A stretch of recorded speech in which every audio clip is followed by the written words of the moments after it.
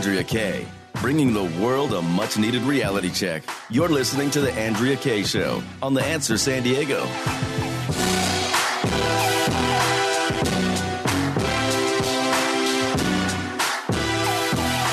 Welcome back to tonight's Andrea Kaye on this Taco Tuesday.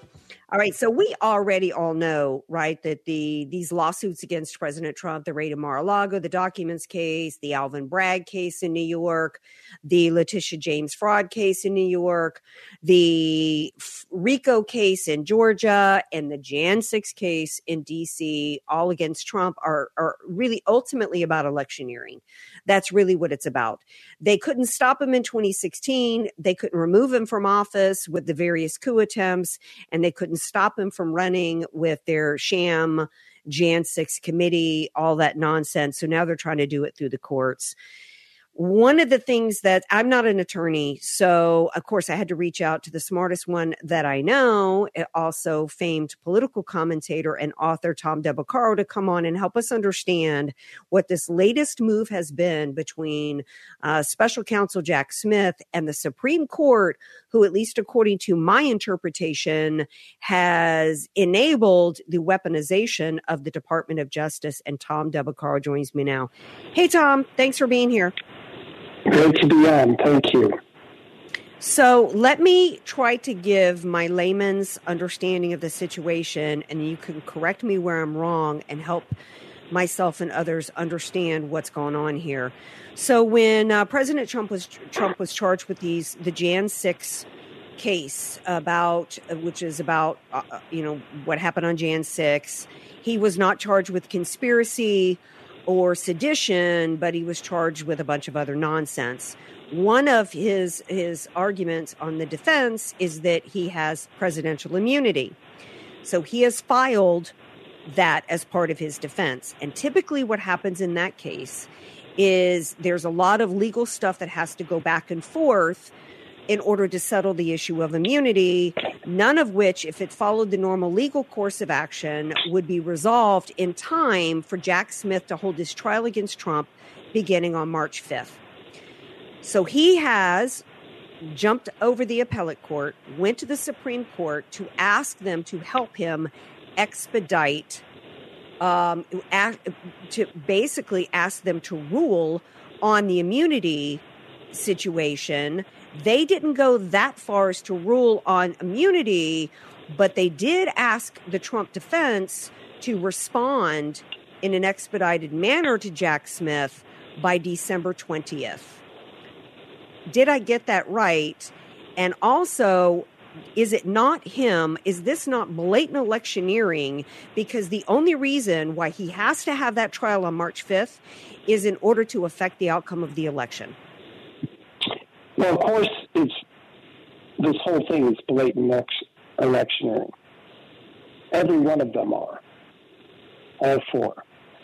Now, Trump is using an array of defenses which, frankly, no one has ever had to use because the charges against him haven't ever been brought against anyone, and Jack Smith is stretching the law like taffy. So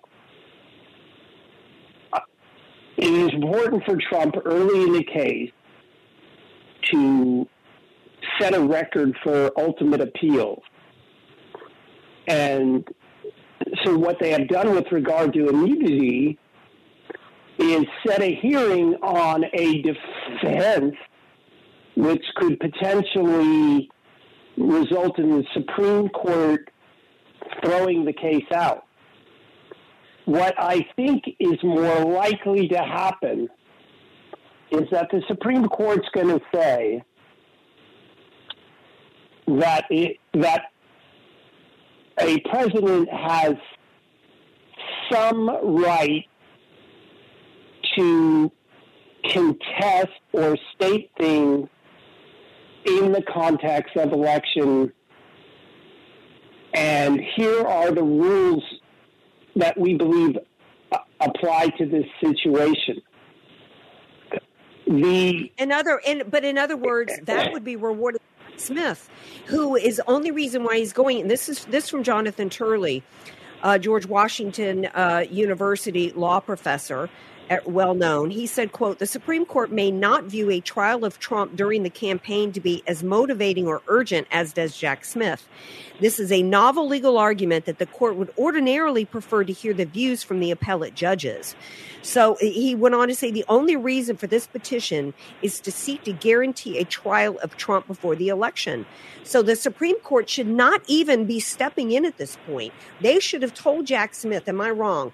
They should have told Jack Smith, we need to hear from the appellate court. Why are you coming to us now? Shouldn't they? And the answer is that there are two elements here. There is, does this law exist? And what facts would apply to it? So they could do one of three things. They could say he has a blanket immunity. 2, they have qualified immunity. Or they have no immunity whatsoever. And then we would know if the case has to go forward, because it could well be that the court could say, there's no way he can bring this. I don't think they'll do that. I think they will say that in limited context, a president does have some immunity, although they might not even use that word.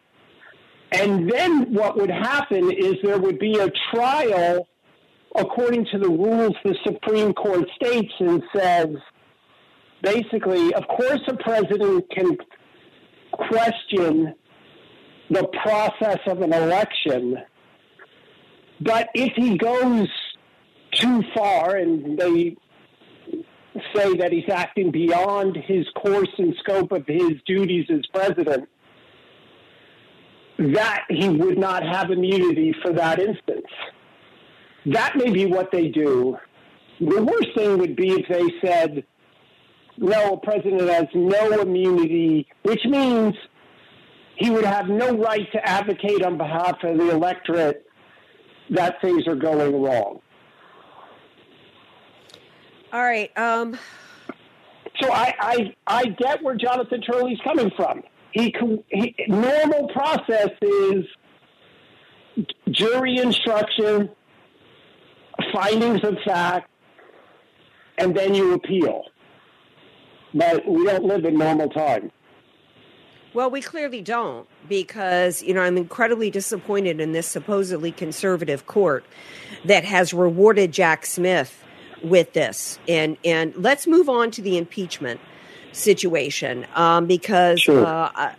The Republican Party, the House Oversight, has put out, we're talking to Tom DeBaccaro, famed attorney, author of the book Divided Era, former senatorial candidate against Kamala Harris.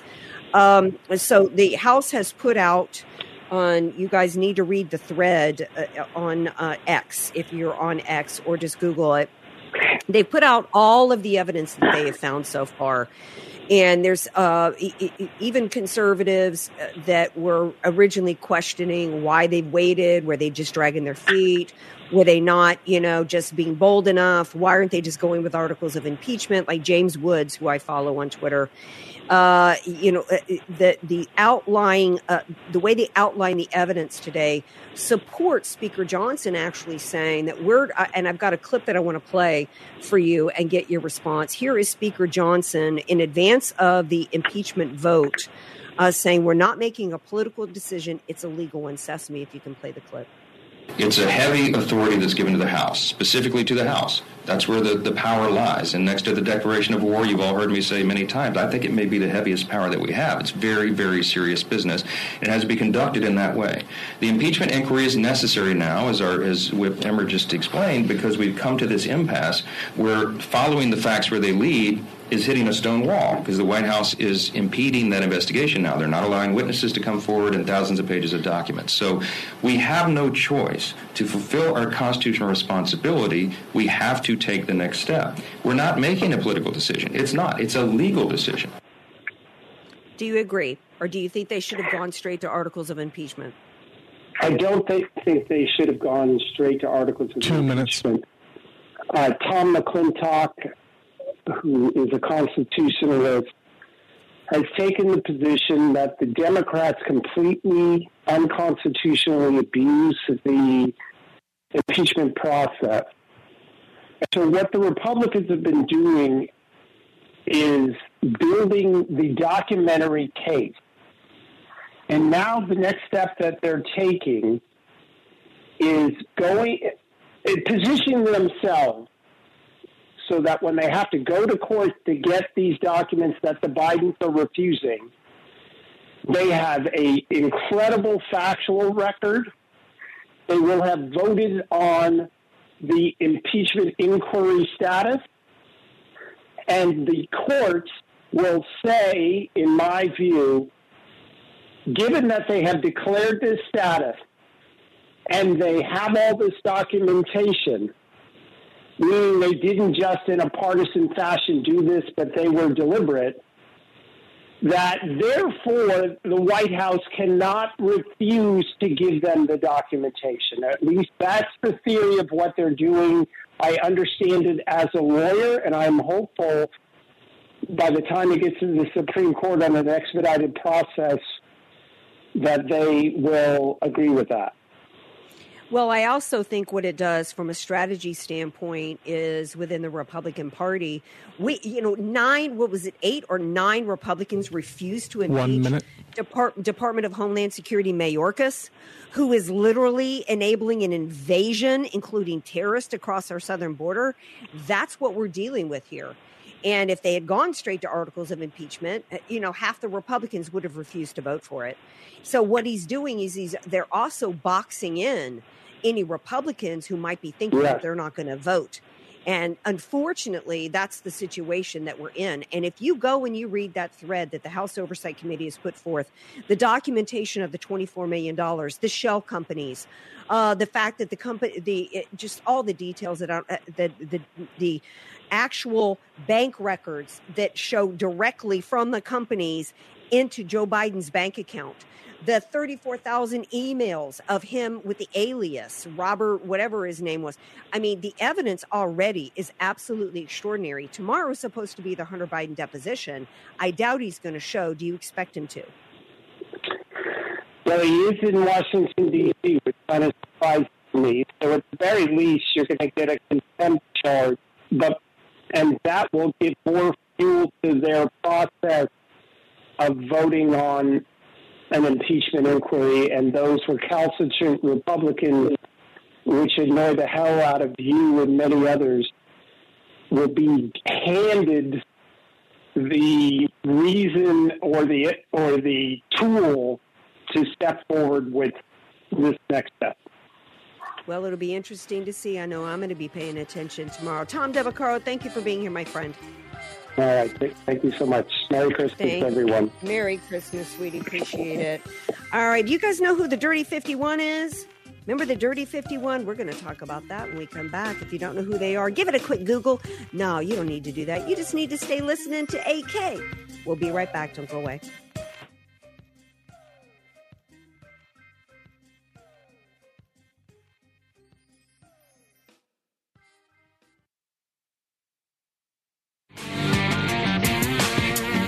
Welcome to the Andrea Kaye Show. She's blonde, 5'2", and 102 pounds of dynamite in a dress. Here she is, Andrea Kaye.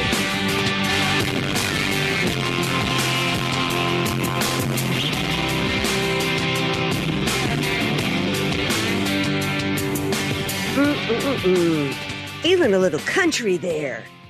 Yeah, I actually have a pair of country Western boots. Don't wear them that often. You don't see a whole lot of people walking around San Diego, a lot of women anyway, rocking the cowboy boots. Glad to have you guys here with me, especially not on Taco Tuesday, right? Glad to have you guys here with me. So much breaking news to share with you guys tonight. Sit back, buckle up, get ready to roll, my babies. If you miss any part of tonight's show, don't forget to the podcast. Download it wherever you get your pods.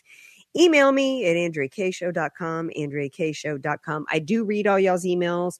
I don't necessarily get to respond to them all or read them all, but I do love hearing from you guys. It actually is very helpful to me as we prep for the show. All right.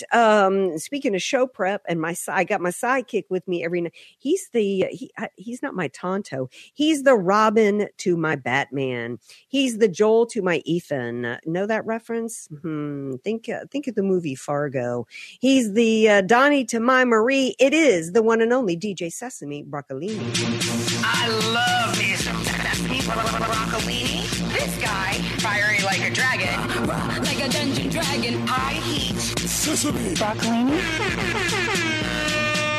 There's only one person on Earth who could ever get away with putting ham and cheese in a tortilla and calling it a taco. AK, that is you. Special exception. Thank you. I actually thought it was quite ingenious. I mean, you could put ham and cheese in a burrito. Why can't you put it in a taco? I mean, what's with the purity here? I've just never seen it done before, so the vision here, AK, truly remarkable. And listen, I mean, somebody thought of putting a piece of fish in a taco. To me, that's crazier than a piece of ham. I'll just leave it at that. Speaking of pork and ham, we got to talk about a bad presentation happening at the White House today, and that involves the ham that came to town. Vladimir Zelensky came to town asking for some more money. Unfortunately for us Republicans, he was given a warm reception by House Speaker Mike Johnson, whose only ask is, who said, I'm here we had a great meeting today. I'm just bummed that the Biden administration doesn't have a clear path for oversight of the money. Say what? Did somebody overindulge in some crawfish tacos today? Because how in the world could any Republican actually think that oversight is possible, given that Ukraine is the second most corrupt country in the world, and they have been bilking us and using us already documented the fraud that's taken place with the money laundering scheme. However, the show continues. The money laundering scheme continues to the point to where it's so brazen that I want to play a clip for you guys of Zelensky himself bragging about how well the Ukraine's economy is going. Sesame, if you can play that clip. Yesterday I met with the IMF and World Bank, and they're impressed with the Ukraine's economic growth, almost 5%. And that's significant. Ukraine is gradually becoming less dependent on aid, and we are moving to the right direction. And I want to discuss with the president how to strengthen it. I thought this was about, as Speaker Johnson said, about a fight for democracy. Sounds to me like this guy he's going to the IMF, he's going to the World Bank, he's impressing everybody with their economic growth, which is at 5%. Our economy is about looking at like it's about to hit a depression here. We're not at 5% growth. Do you see what's going on here? We're treating Ukraine like it's another state that we're propping up economically. We already know that our money is going to farmers over there. It's going to small businesses. And he's going around bragging about how well they're doing economically. And pretty soon they won't need any more economic aid. I thought this was supposed to be about democracy. It's not. This is about an income redistribution scheme. But according to Joe Biden, good news, America. If we continue to partner with Ukraine, it's going to help us fix our broken border here. What? Sesame, if you can play this clip. We also need Ukraine to make changes to fix the broken immigration system here. We also need Congress to make the changes to fix the broken immigration system here at home. What? Does he actually think Ukraine is a state? Does he think Texas is Ukraine? I mean, for real, how is Ukraine going to help fix our broken immigration system? And our system isn't broken. What's broken is that we're not applying the law. What's broken is we've got a government that's allowing for an invasion. That's absolute insanity. But Here's what Biden's plan is. Here's, as he tells the press to shut up, here's the amount of money he decided to give Zelensky to prop up his economy. Sesame. Which clip would this be? First clip in the stack. Okay, it is that one. Okay, all right. Thank you very much, Mr. President. Thank you. Before the press, hey, whoa, hush up a second, okay? I got one more thing to say. I just signed another $200 million drawdown from the Department of Defense for Ukraine, and that'll be coming quickly. Thank you. They're always accusing Trump of acting like a dictator. Is that not a dictator telling the press to shut up? And then right before he announces another $200 million to Ukraine? If that doesn't tick you off, nothing will. Zelensky's not even hiding the fact that this isn't about the military. This is about just us giving money to a corrupt dictator.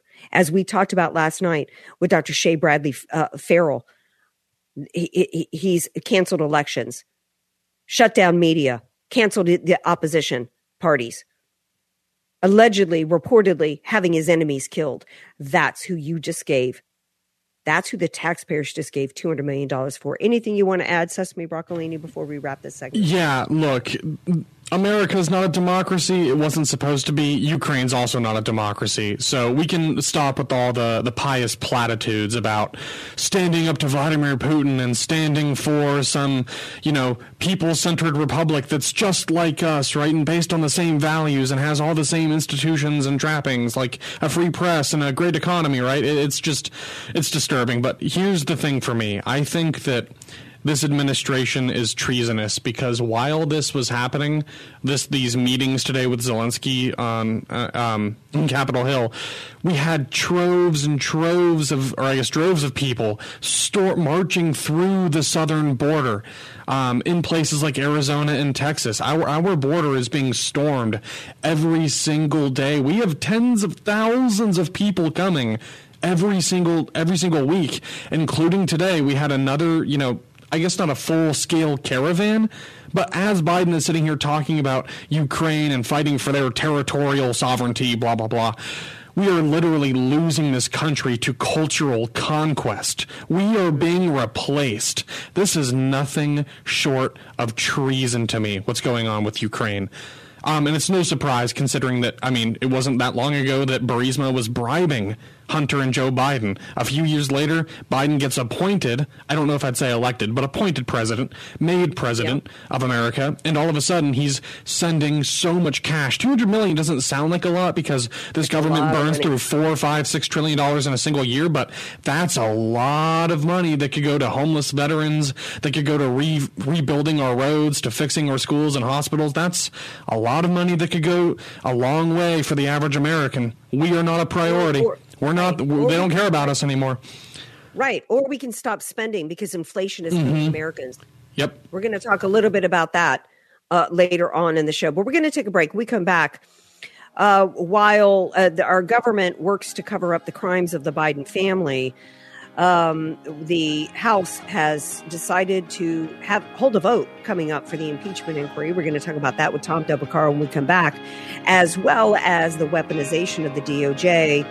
Jack Smith made an appeal to the Supreme Court against Trump in a blatant electioneering effort, and the Supreme Court rewarded him. All that with attorney Tom Del-Beccaro when we come back to Golden.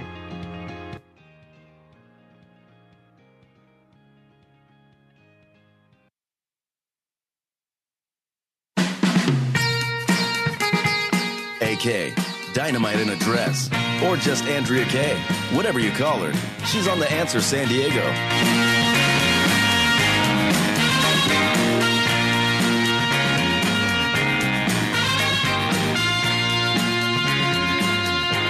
Welcome back. Welcome back to tonight's Andrea Kaye Show. Who knows who the Dirty 51 are?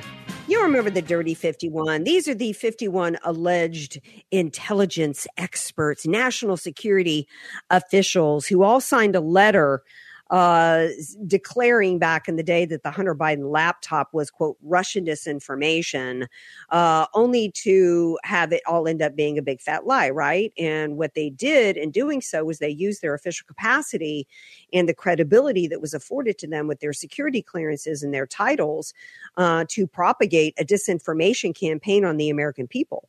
It was electioneering at its worst because at least I believe 14% of Biden voters said they would not have voted for Biden had it not been for the suppression of that story. And yet now, and I guess those same 51 people, I don't know if the Dirty 51 still have their security clearances, but they were not shunned enough by the public, by the government, et cetera. So now they are back and they have put together another letter and signed their name to it in order to pressure Congress to reauthorize the FISA 702 legislation that was allegedly meant to, this is all part of the Patriot Act. Don't worry, Americans, we're not going to spy on you, just those terrible terrorists. And we know that this is all how the FISA courts were used, as well as other methods were used to spy on Americans. And it also led to the counterterrorism efforts to be used against American citizens. And in their letter, part of what they said is we cannot hamstring the U.S. intelligence community. Section 702 saves American lives. Name one. Can you tell me, Sesame Broccolini, what American life they saved through this? All they have done is use this to try to launch a coup attempt against a free and fairly elected American, President Donald Trump. Oh, and they've done more than that. I would argue the FBI has been using this to track down dissidents and in some cases, frankly, killed him. There was the Utah man that had an FBI agent show up at his house, pre-dawn raid conducted because he posted memes about Biden. And he was shot and killed. And this was a disabled veteran who had to, have help being escorted to his local church because he had mobility issues. So the idea that this guy was some clandestine threat to law enforcement is ridiculous. So I would go a step further and say they're weaponizing this for horrible ends, and it's coming with the ultimate cost, human life. It is being used to target people in all sorts of sinister ways. It's a police state that they're building. This is a part of that plan. That's what they want. Right. And one of the things that was so insidious about Crossfire Hurricane and the subsequent Russian collusion hoax and Robert Mueller and all of that, as well as the Ukraine whistleblower hoax impeachment, was that by using the intelligence community, right, they're able to do things outside of normal Department of Justice regulations and protocols. They're not subject to the same, I'm not an attorney, so I'm trying to think of the words, the same like Fourth Amendment, rights that we have. They don't follow the same due process rules and procedures of investigations. They're able to go outside of it. And that's how they were able to violate Trump's and others' Fourth Amendment rights under the guise of this being an intelligence operation.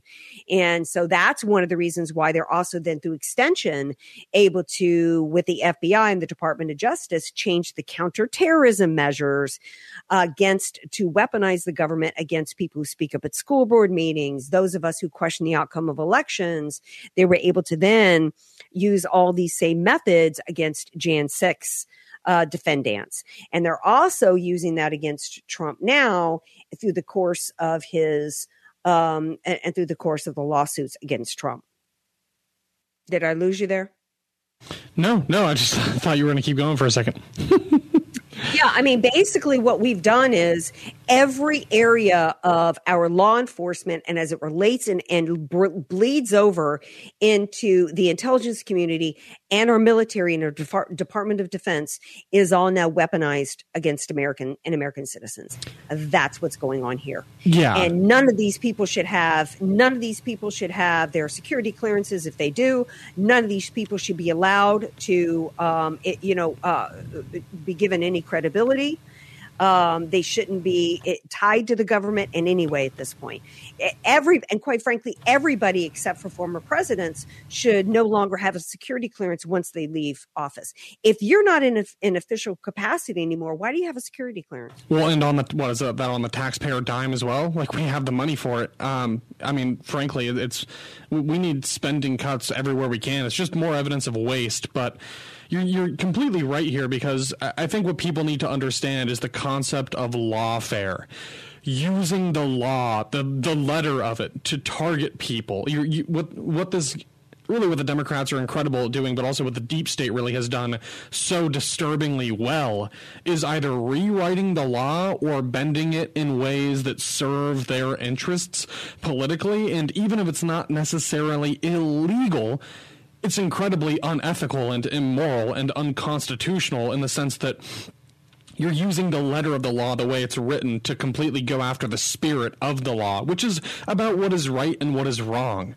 Every single law that we make is tied to a moral principle, and there's nothing moral about what's going on with the deep state. It's all incredibly self-serving, unconstitutional. We can talk about the abuses of power because there's so many of them, but at some point I do wonder, what can we do about it? I mean, I don't know how you fight back, other than maybe slowly trying to reclaim the institutions, but that's not going to be. I mean, leftists have spent decades slowly, gradually overwhelming all of the centers of power in this country, and that's not something that we can just magically undo by waving a wand. Conservatives have been asleep for too long, and now there's a big wake-up happening. It's about time, but we have journalists like Matt Taibbi that get investigated for, talking about government abuses of power. Anyone who criticizes the wrong person has a pre-dawn raid, or somebody comes to their house, or they go after your family, your friends, your business associates, your neighbors. Any way that that's what they've done with Trump. They've gone after every single person who's ever been close to him just to try to break him.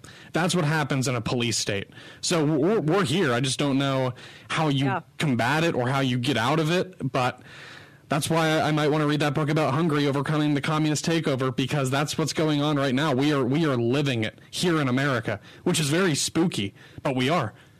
Well, one of the things that we can consider doing is what new Argentinian president Milei, did I say his name right? Javier Milei. He has, day one, he cut 9 government offices. 9 government offices. Boom, gone. Promise made, promise kept. We have no reason for the FBI. We have U.S. Marshals, their duties. Right now, they are literally working to do, their whole role is to cover up the crimes of elites and to participate in the tyranny against American citizens. We have no need for that institution at this point.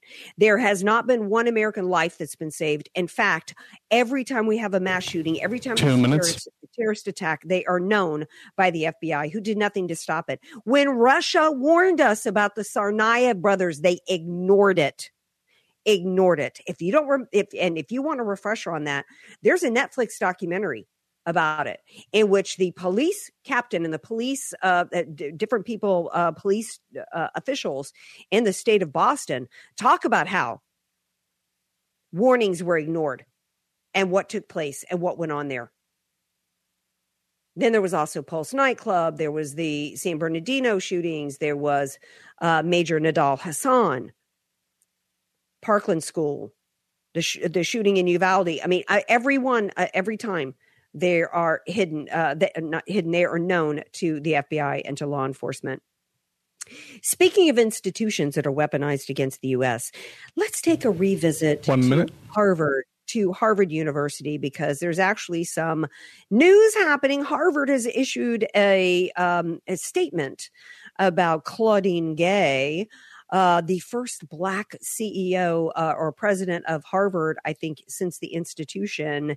And given the latest accusations of plagiarism, obviously a diversity hire. We're going to take a break. We come back. We're going to update you on that story and finish up the hour here.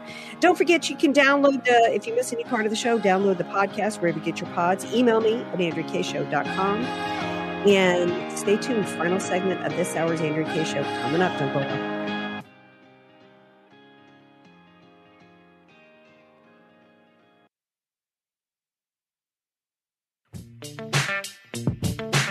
You're listening to somebody who tells it like it is. Andrea Kaye on The Answer San Diego. Welcome back to tonight's Andrea Kaye Show. Okay, just to catch you guys up on this whole college stuff situation. Okay, so the latest with Harvard is that I think we talked last night about the Saturday Night Live skit that was a complete disaster for Saturday Night Live, on top of the fact of not being funny. I mean, it just completely, where did they think they could have a punchline in college presidents defending the calls for genocide of Jews? But then also there were these accusations of plagiarism against Claudine Gay. And we're not talking, it's not even in question. Not even in question. She lifted entire sections of Dr. Carol Swain's book, Black Faces, Black Lives, I think it is.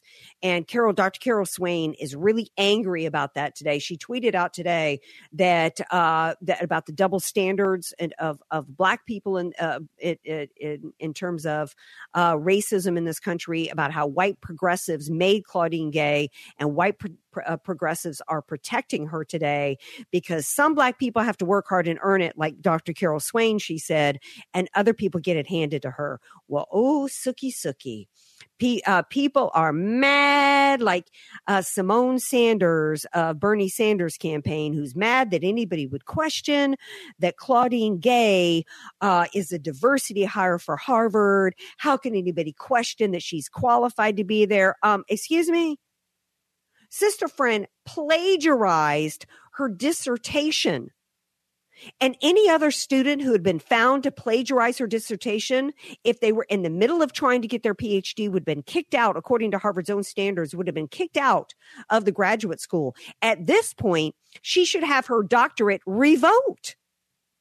Is Harvard operating on the fact that they think that a qualification to be president of their university is somebody that lied and got a fake dissertation off of other people's work? Is being a liar a qualification? I guess it is, according to Simone Sanders. And Simone Sanders and others defending Claudine Gay today, as well as Harvard, who came out and said that we stand behind Claudine Gay. They are standing behind lying. They are standing behind cheating. They are standing behind anti-Semitism. That's what Harvard University is about, and it's absolutely despicable. Your thoughts, Sesame? Yeah, well, a couple different things. Number one, I so agree. Claudine Gay, just solely based on integrity and academic standards, should certainly go before some kind of committee and certainly should not have her position. She's clearly unfit for the job that she has, but her qualifications are just so shaky and shady, and there's been so much lying. And there was maybe it was a Harvard person or somebody else who said not all instances of plagiarism are equal.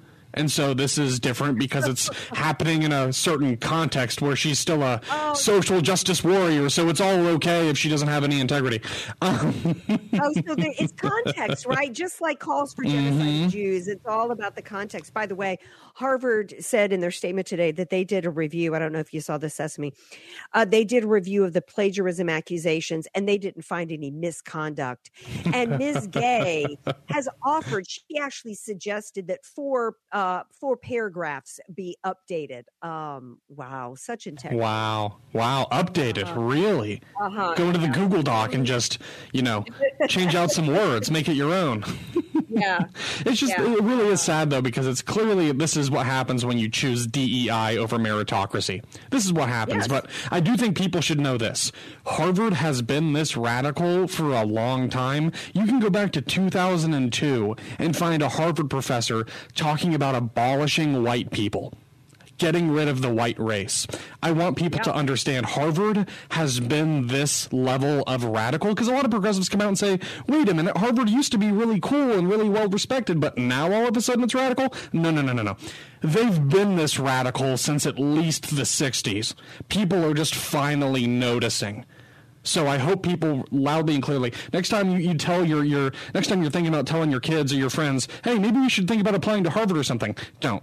Harvard is a hub of radicalism. They are breeding extremists, violent people. This is what they've been doing for decades. It's just that the wake-up process is happening right now. And it's catastrophic. People are seeing just how radical, abolishing white people, apologizing for genocide, this is really nasty stuff. But this is the cream of the crop when it comes to the world of academia. So let that sink in. And Harvard, and by the way, there should never be another dime of taxpayer money going to Harvard. I saw a report today that Harvard has greater wealth than 120 nations. Wow. Really? 120 nations. What, in their endowment? Yep.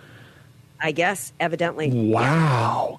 And I don't know how much of that comes from China. We know that the Bin Laden family has given money to Harvard over the years. Qatar, maybe? I don't know if Qatar's in there. Qatar has as well. So they are nothing but a communist, Islamic terrorist breeding ground. That's what Harvard is. Quite frankly, that's what most of our elite colleges are about. That's what they are. I just saw something, and that speaking of Islamic terror, I guess somebody from the Turkey parliament, or was it the Turkish president, gave a speech today saying that something about Israel is going to face the wrath of Allah, and then right after he gave the speech, he collapsed.